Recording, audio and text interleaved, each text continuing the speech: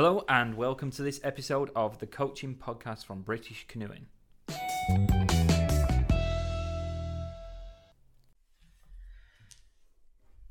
Hello and welcome to this episode of the Coaching Podcast from British Canoeing. You're joined by me, Ricky Snodgrass, and again we have Lee Pooley in to talk about the use of video and its application in decision training. So we spoke last time about observations and how accurate they actually are, and at the end of that we alluded to using video and gave some quick tips on how to use video in coaching. So we brought Lee back and we're going to delve into that a little bit more here today. So we'll get straight into it, and we all know that video equipment has evolved massively over the last few years, probably past 10 years, and it just accelerates. And the technology that we have access to so quickly now, in your pocket you've got such a powerful video camera. Are we seeing coaches increasing using this? Over the last 10 years, has there been an increase in coaches using these different types of video recording equipment? Yeah, absolutely, Ricky. I think, as you say, video is such an accessible tool now, and we're seeing it being used not only in competition, but we're also seeing it in recreational fields. I think, with the reduction of price, waterproof systems, large playback screens on your phone, and also on specific cameras, coaches and performers are turning to use of video to provide feedback and demonstrations frequently within their sessions. I think there's lots of things that that coaches are using it for, because they can hold on to performances and replay them to make specific and accurate comments about what they're doing. They can analyze specific movement patterns, and they can also segment performances in particular areas. But I think what's also interesting as well is that, there are other systems that you can load onto your computer, such as Dartfish. And Dartfish can be used to provide even more analysis on speed and angle. There's even stuff like you can do split screen analysis, and you also can do ghost screen, where one lays over the other. So you can get really some specific analysis from the use of video. I think there's some interesting stuff within the world of archery. They're saying they can get accuracy within a millimeter of release in the bow. Some of that accuracy could be used within paddle sport quite easily to really sort of look at absolute detail of a performance. So I think that's really how much we're seeing it advance, really. If we talk about within paddle sport, within slalom, the use of video is happening all the time, and specifically the use of split screens, where they can examine really a performer in where time is gained and where time is lost during each run. And with that, enabling of immediate feedback allows the athlete and the coach to modify the next run or technique. I think video is a powerful tool. I think it works well with performers who doubt what they've been told as well. So, if the coach needs to really confirm what they're actually seeing by the use of video and then showing it to the performer, actually then the performer might go, okay, yeah, I'm not leaning forward enough, or my paddle stroke wasn't deep. Yeah, you got the evidence. Yeah, so it seems like, we're aware of an increase in the use and that accessibility. But I suppose it poses a question of, is there any downsides to this use of video in coaching? Yeah, I think I think one of the things that we got to be really careful as coaches is that we don't think that it's a solution for everything, and there are some limitations of the use of video, and things that we need to probably be aware of.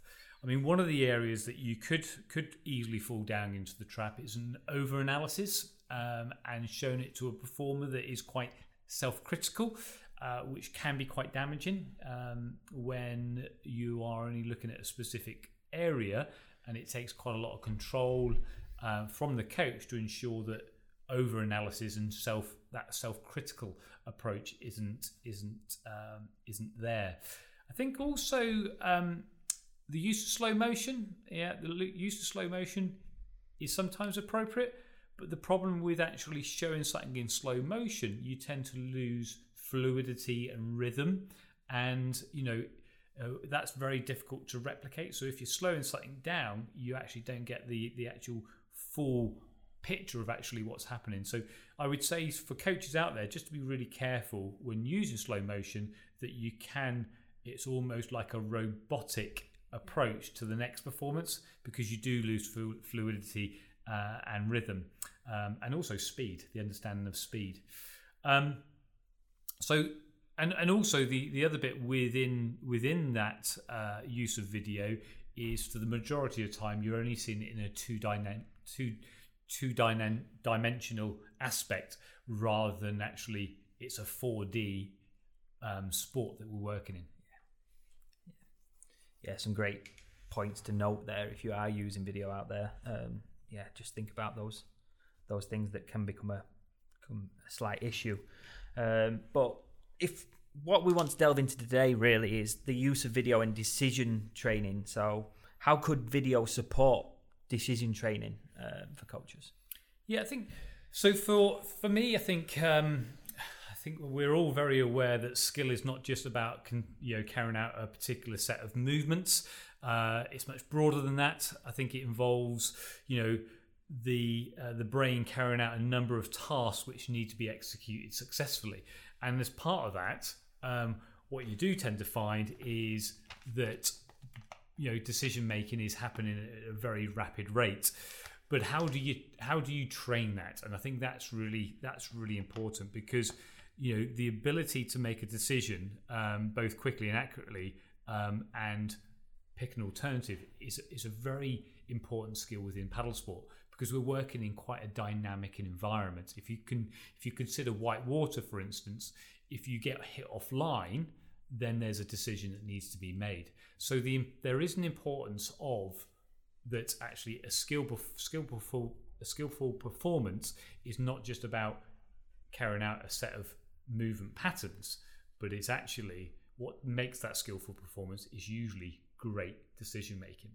So I think what's really useful in itself is the use of video, and how you can use video as a decision making training mechanism. Yeah, so for instance, what you could do is you could start to use video to start to investigate and encourage performers to start using self-analysis. Yeah, but I would say try to consider that to be used over time. So you almost need coaches to probably lead the sessions initially. So by leading the session initially, using video, doing some self-analysis with the performer, and then over time you can gradually hand over that responsibility, so they're understanding that actually they can start to do that self-analysis, they can start making decisions about their own performance, and eventually what you could end up with is you could just be showing them video, and they could be using their own decisions. Or you may decide eventually is not to show the video, because decision making is actually happening there at the right in time. And it does come to the extent that you see some performers getting off the water and they'll go straight to the coach and they'll tell them about the self-analysis. So understanding about decision making. So I think video has got a real strong place in allowing steerage from the athlete towards independent thinking, and in allowing them to become a decision maker.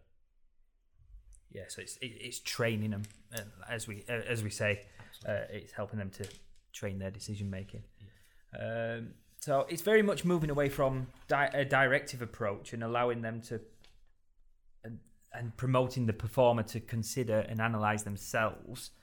So is this the solution to all coaching circumstances? Is that what we're aiming for? No, not at all. I think, I alluded to that a little bit earlier, but I think, although there's strong evidence that video can be used to develop decision making, there are also other considerations and a lot of other considerations that need to be taken into account. I think although video is a powerful tool and obviously will aid in developing decision making, coaches must see video as a tool and not a solution for all coaching circumstances. Right. Yeah. I see what you're getting at there again.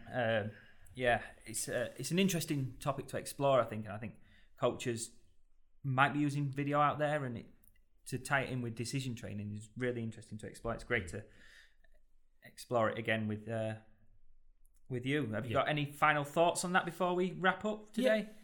Yeah. People might be interested. There's a really Vickers. She's a Canadian coach. She's done a huge amount of work on this particular area in decision training.